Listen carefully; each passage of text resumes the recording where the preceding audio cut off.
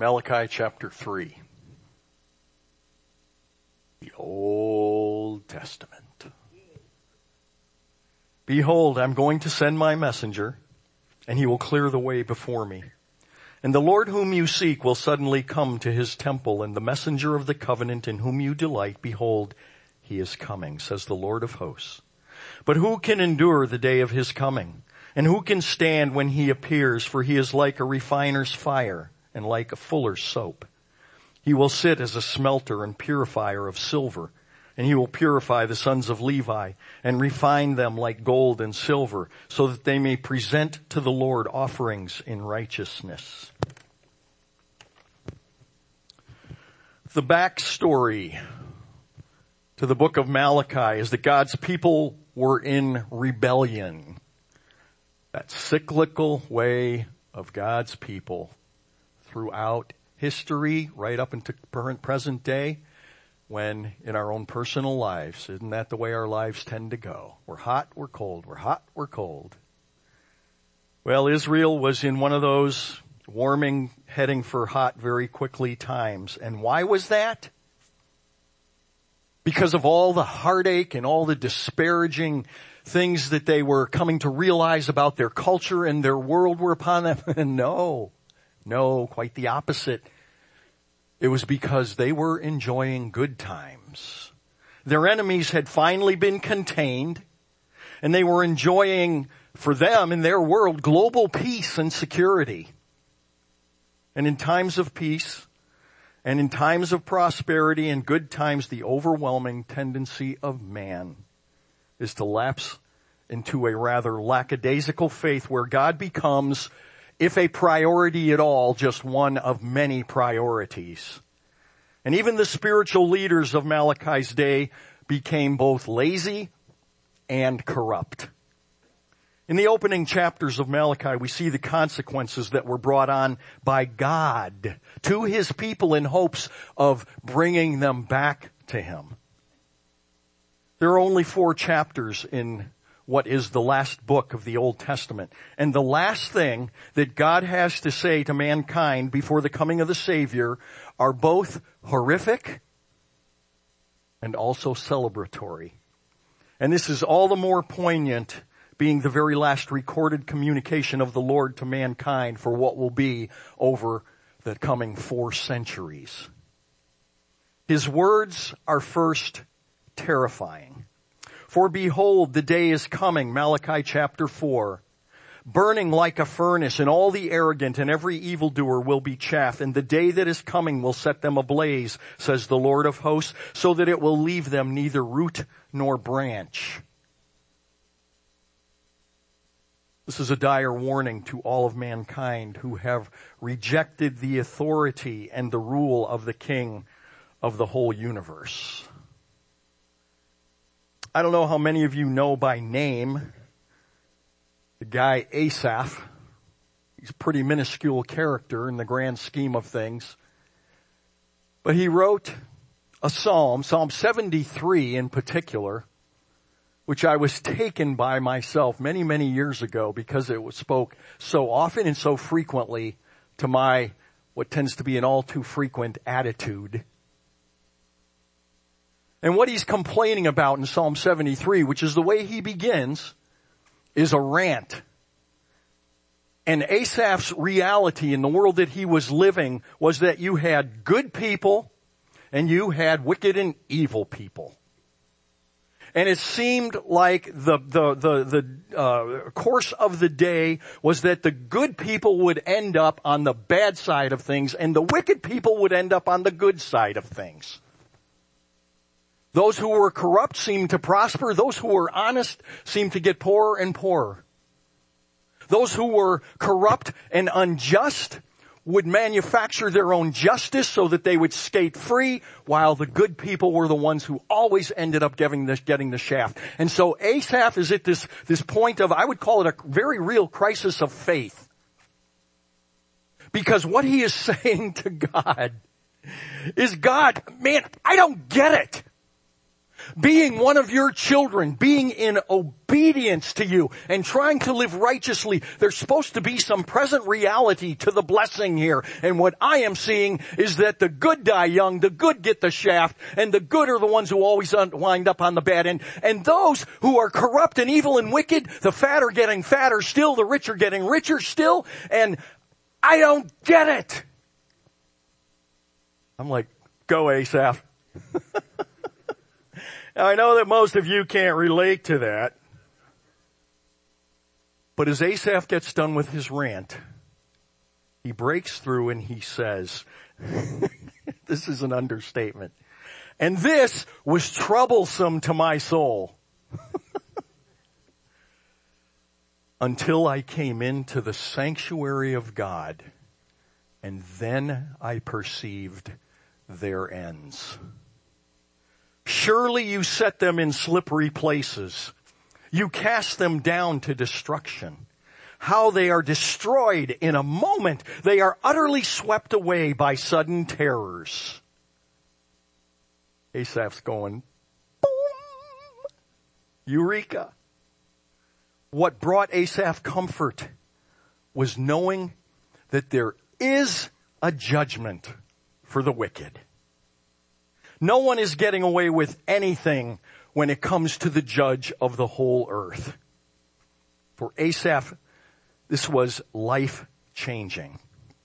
God's last words for a long time are first horrific to those who deny the lordship of God over them, but then his words turn celebratory to those who are his.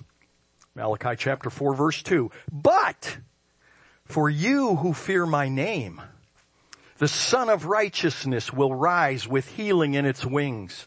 And you will go forth and skip about like calves from the stall. You will tread down the wicked, for they will be ashes under the soles of your feet on the day which I am preparing, says the Lord of hosts. I don't know how many of you have ever seen calves skip in a meadow. One of the really fun things that I've enjoyed in my cycling this past season in particular is that I have numerous loops that go out in Benton and Clinton and Albion, and you go by a lot of farms, and there's a couple of farms on, I think it might be the Garland Road. There's always this one horse that's almost always out there when I come by. And when I come by, I have this strange little thing, and when I see this horse, I go, hello! And one time, it scared the ever-loving out of it. All I can figure was he had these little blinder things on and he was eating. And I came by, and I mean, I'm a pretty good distance away from him, you know, he's all penned in and everything. And I said, hello, and he jumped.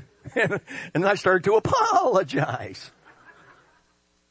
The other thing I do is that there's farms out that have cows all over the place. And I'll ride by, and I'll go, hello. Hello. I really do. I don't know. I thrill myself. You know, you get your mind off the pavement in front of you and everything else. But off to the right, and I'm thinking this vivid picture that's in my mind, there were some little newborn calves out. And this calf, just all of a sudden, just like discovered, hey, what are these four things below me? And starts just like jumping, and it was not an experienced jumper. And so it's kind of skipping around like the legs are doing whatever it wants, but it was having such a grand time. And it just reminded me of this little infant who's just kind of come to where he can stand on his own, and she can just, you know, navigate a little bit, and all of a sudden she's just going to explore. It was just pure joy. And so this picture here about what happens when God brings his judgment to the wicked, but his judgment to the righteous in Christ as well, is that there will be sheer joy and carefree abandon of being able to skip like that calf. Doesn't matter how goofy you look, just enjoying the moment. Now, what do you tend to remember in a conversation or in a letter or in a book or a text, especially particularly long ones? For most people, I think it's the last thing that they heard. And before the Lord withholds recorded communication for this intervening period between Malachi and then that silence and then the book of Matthew in the New Testament, he gives one last jarring warning. But it contains great hope to all who would turn back to the Lord. Malachi 4, 5, and 6. Behold, I'm going to send you Elijah the prophet before the coming of the great and terrible day of the Lord, referring to even beyond the incarnation to beyond when the Lord returns and basically closes up the era of time into eternity. He will restore the hearts of the fathers to their children and the hearts of the children to their fathers, so that I will not come and smite the land with a curse. God's last words before abstaining from social media for centuries are a dire warning to the masses and words of hope to the faithful. Beware if you spurn the Lord's lordship on the one hand, and on the other hand, be of great cheer if you are among those who are longing for the promised Redeemer, of whom God himself assures the world will come at just the right time. The Old Testament then comes to an end with a lot of history, though, in that 430-year period, still flowing under the bridge of time, when one day it is interrupted by a heavenly messenger named Gabriel. And he is sent first to an obscure priest named Zacharias, and then to the famously well-known teen named Mary. When the four gospel writers take up the mantle of the greatest story ever told, each one views it from a little different perspective, a slightly different angle. John, for example, begins with a light-speed defense of Jesus' eternality, introducing the Savior as the light of the world, and then focuses on John the Baptist preparing the way in fulfillment of Malachi's words. Luke begins by stating how diligent he has been to research everything that he is about to explain. He's emphatic about the reliability of his research. Mark opens his narrative, skipping right to John the Baptist already baptizing in the Jordan. But Matthew takes an entirely different approach. He doesn't jump into the gospel narrative with the shattering of silence by the voices of an angelic herald. He begins with a list of difficult names, little known to anyone but the most studied. And you wonder, what is God thinking? Well, what God is thinking, I believe, is that many stories, many myths, legend, fairy tales, and fantasies reside in that ambiance or that notion, that feel of once upon a time. But Matthew begins with the not so riveting but oh so important words, the book of the genealogy of Jesus Christ, the son of David, the son of Abraham, with a long list of historical personages following. What is God thinking? Perhaps God wants us to know that every time we open the Bible, we're not imbibing pithy anecdotes or self-help. We're not reading for entertainment, but for enlightenment. The Bible is not like Aesop's fables teaching a wholesome principle or just giving some good advice through a quaint story. The Bible is not advice. Advice is information that is presented to you. It's set before you, and then you have to make a decision to do something about it or not. You decide whether it fits your situation. Is it appropriate to your circumstances or maybe even to your temperament? The Bible's not a book of advice. And so Matthew begins the greatest story ever told with a chronological historical record because it is real. It is news of things that actually happened to people who actually lived, not concocted in the mind of creative writers for actors or imaginary characters for entertainment or intrigue, but that occurred on planet Earth, documented over eons of time. It's the beginning of the fulfillment of what God had mentioned in bits and pieces from Genesis all the way through the rest of the 66 books of the Bible, and stands alone in its worth because of what it tells us about the unfolding progressive story of redemption. The book of the genealogy of Jesus Christ, the son of David, the son of Abraham. A person's genealogy in the day was their life's resume, but it was so much more than that. Instead of joining LinkedIn, you needed to be inked in to validate your spiritual, your social, and your familial connections. In a communal society, it was the record of your origins. It was documentation of your familiar breeding, of pedigree, if you will.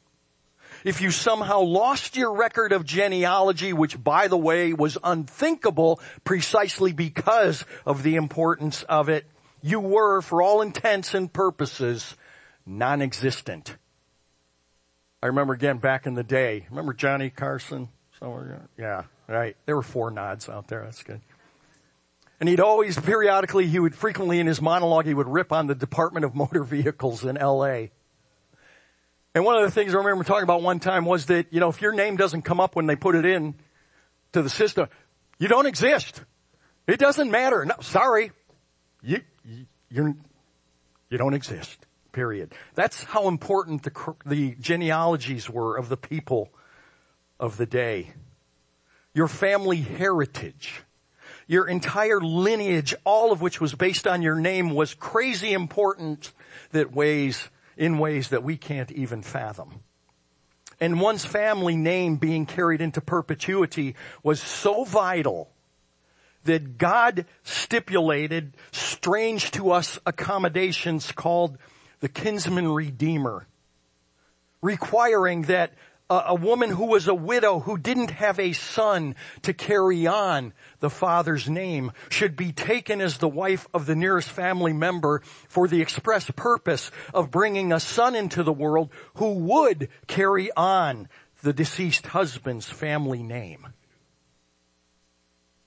And again, so the importance of this helps us understanding, as I've said in the past when I've talked about this mysterious person called Melchizedek, who shows up in Genesis, is talked about in the book of Hebrews. And in chapter 7, we are told that Melchizedek was without father, without mother, without beginning of days or end of life, without genealogy. And yet people still insist that, no, he was just a normal human high priest. No. Virtual, as far as I'm concerned, and also John MacArthur, an impossibility. Melchizedek was none other than the pre-incarnate Jesus. So in light of it all, the importance of the genealogies also gave rise, don't go voice, unscrupulous personages of historical significance who were not above expunging their unsavory connections and relatives from their genealogy. Herod the Great was one such example. In order to make himself look more regal, more royal, more kingly. As we read Matthew's genealogy of Jesus, it is remarkable not to be confused with impressive. I said it is remarkable. Matthew begins the book of the genealogy of Jesus Christ, the son of David, the son of Abraham. Stop. Jesus, just for convenience sake, not accuracy, we'll say was born in 1 AD. David, born approximately 1000 BC, 1,000 years before Jesus. Go back another 1,000 before David, and we get the birth of Abraham. So Matthew begins at Jesus, and then with a giant sweep goes back in time with no thanks to Huey Lewis and the News, 1985. Okay. Again, 2 more. Mentioning only 3 people covering a 2,000-year time span. But then Matthew reverses the genealogical order, reverting back to Abraham, heading now forward in time, taking broad leaps which span the centuries. And what we find in the genealogical record is not an all-star cast, but a some-star cast of very shady characters. Matthew highlights the patriarch of the Jewish faith, Abraham. And Abraham, we all know, among numerous other things, passed off his wife Sarah as his sister to save his own neck concerning Abimelech. Not his finest moment, which he again will repeat. We have Abraham's grandson, Jacob, cheated his brother out of his birthright, basically out of his inheritance and all that. I mean, we're talking about a big deal here. And then he lied to his father Isaac while Isaac is on his deathbed, stealing the blessing. Again, hugely important. We can't really relate to that, of the firstborn from his brother Esau. Jacob's son, Judah. He engaged the services of a woman that he thought was a woman of the night. He had needs. Unaware that the woman of the night was his daughter-in-law, Tamar, who seduces him in revenge for the way that he had been treating her in her widowed state. He attempts to have her burned at the stake for being a harlot, until he's presented with the pledge of payment to her, and she was bearing a child on top of it all. And through that sin-filled vendetta, Tamar enters the royal bloodline of David. Trotting up the genealogy, Salmon, who always smells a little fishy to me, brings, okay, you still came around. Brings the son into the world through Rahab. Yes, that Rahab, who we are told was a harlot and a Canaanite. And yet she enabled Joshua to escape from the enemy city of Jericho and appears to have become a believer in Jehovah. And through the unlikely hitching up of the fishy salmon with Rahab, the son they bring into the world together is one of the few shining stars named Boaz in an otherwise very tainted bloodline of dysfunctional genealogy. And Boaz, if you know, he appears in the book of Ruth, is a compelling individual and is a wonderful and quite intentional Christ figure, a type of Christ. And the woman, Ruth, herself a Canaanite, forsakes her homeland, her native idols, and all that is near and dear to her, binding herself to her former Jewish mother-in-law, Naomi, through whom Ruth meets Boaz, who gladly offers to be the kinsman redeemer, marrying the widow Ruth in order to raise up the name of her deceased husband. And so Boaz, the kinsman redeemer to Ruth, brings about the birth of Obed, who brings about the father of Jesse. Meaning that Boaz and Ruth provide a rare holy break in the utterly messed up and dysfunctional lineage of Jesus. Far from Ruth, the Gentile by birth, remember, would come, because from Ruth, the Gentile by birth, would come Jesse, the father of David, making the Gentile woman from Canaan King David's great-grandmother. David, who we've been studying in 1 Samuel for a little over a year now, hasn't arisen, or more appropriately, hasn't quite stooped yet to the level that he will as he takes Bathsheba away from her honorable and loyal husband Uriah. David arranges for his murder to cover up his sin with his wife. And how does the man after God's own heart accomplish even this? He hands Uriah a letter to be taken back with him to the field of battle to be given to the commander Joab. What did that letter say? It says, remember, this is now Uriah. He doesn't know what it says. It's from the king. He loyally delivers it to Joab. The letter says, place Uriah in the front line of the fiercest battle and then withdraw from him so that he may be struck down and die. We've only scratched the surface of the genealogy of Jesus, but it doesn't get any better. Why, in heaven's name then, would the Lord of the universe allow, I dare say, even arrange such a wretched sampling of humanity to comprise the family of Emmanuel. After first beginning with Jesus, Matthew completes his sketch of the heritage of the Savior, starting with Abraham, now ending with Jesus. He begins with Jesus, he ends with Jesus, who is the Alpha and the Omega, the first and the last, the beginning and the end. Matthew then writes in verse 17, therefore all the generations from Abraham to David are 14 generations, and from David to the deportation to Babylon, 14 generations, and from the deportation to Babylon to the time of Christ, 14 generations.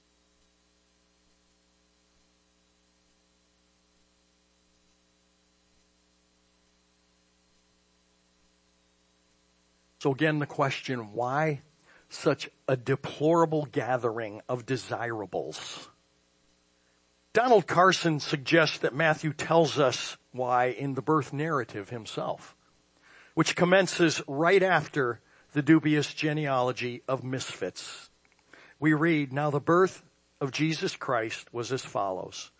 When his mother Mary had been betrothed to Joseph, before they came together, she was found to be with child by the Holy Spirit. And Joseph, her husband, being a righteous man and not wanting to disgrace her, desired to put her away secretly. But when he had considered this, behold, an angel of the Lord appeared to him in a dream, saying, Joseph, son of David, do not be afraid to take Mary as your wife, for that which has been conceived in her is of the Holy Spirit, and she will bear a son, and you shall call his name Jesus, for it is he who will save his people from their sins. Carson saying, with a backward glance in the genealogy, we readily see who Jesus came to save. The genealogy, by virtue of its awfulness, is actually amazing. The genealogy, vile as it is wondrously glorious for all of humanity. It shows that no one is beyond God's grace, and no one comes to the incarnate God on their own. Not the smart people, not the moral people, the deceivers, or even murderers. But what strikes me with even more awe than this is explained by the writer of Hebrews in the New Testament, chapter 2, verse 11. When he writes, for both he, referring to Jesus, who sanctifies, and those who are sanctified, that is the believers, are all from one Father, for which reason Jesus is not ashamed to call us brethren, which means sistren as well.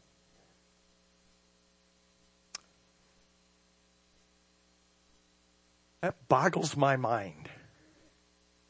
Think of your own, and believe me, I don't have to think deeply or long about my prejudices, my biases, my attitudes about people who maybe look certain ways or act certain ways or talk certain ways or whatever it is.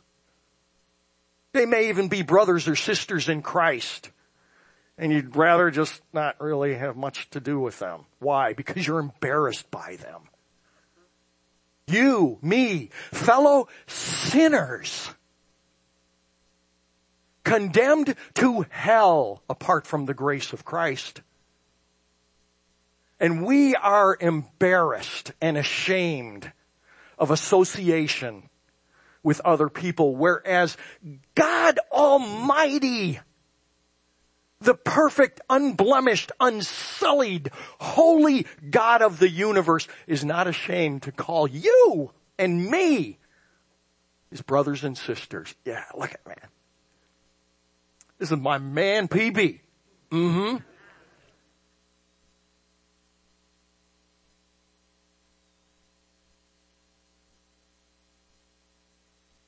One more lesson from the genealogy of Matthew.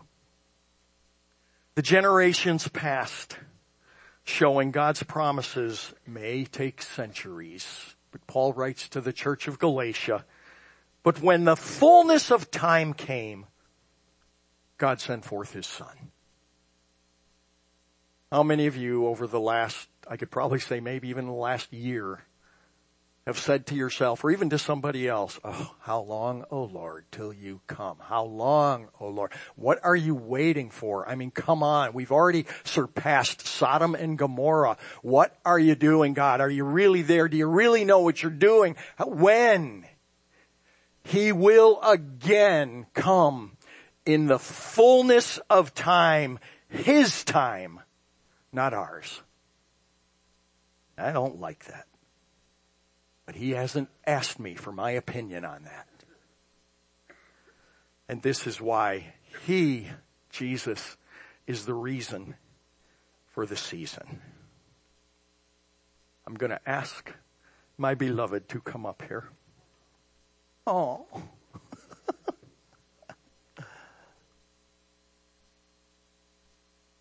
And close our time with a thought. As we prepare our house for the coming Christmas season, we would also prepare our hearts for the returning Christ.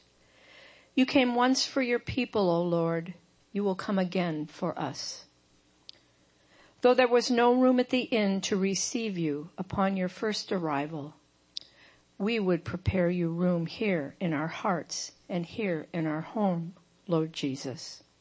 As we decorate and celebrate, we do so to mark the memory of your redemptive movements into our broken world, O God. Our glittering ornaments and Christmas trees, our festive carols, our sumptuous feasts, by these small tokens, we affirm that something has happened in time and space, that God, on a particular night, in a particular place, so many years ago, was born to us, an infant king, our Prince of Peace. Our wreaths and our ribbons, our colored lights, our giving of gifts, our parties with friends, these have never been ends in themselves.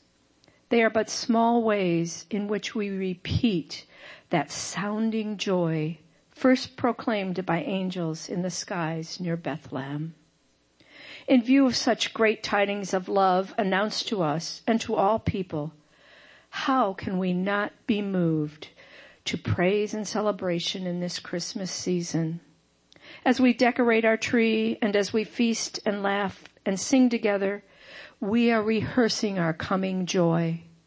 We are making ready to receive the one who has already with open arms received us.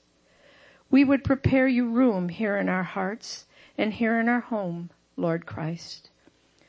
Now we celebrate your first coming, Emmanuel, even as we long for your return. O Prince of Peace, our elder brother, return soon. We miss you so. Amen. Father in heaven, we thank you that for some strange reason, you are not ashamed to call us your children.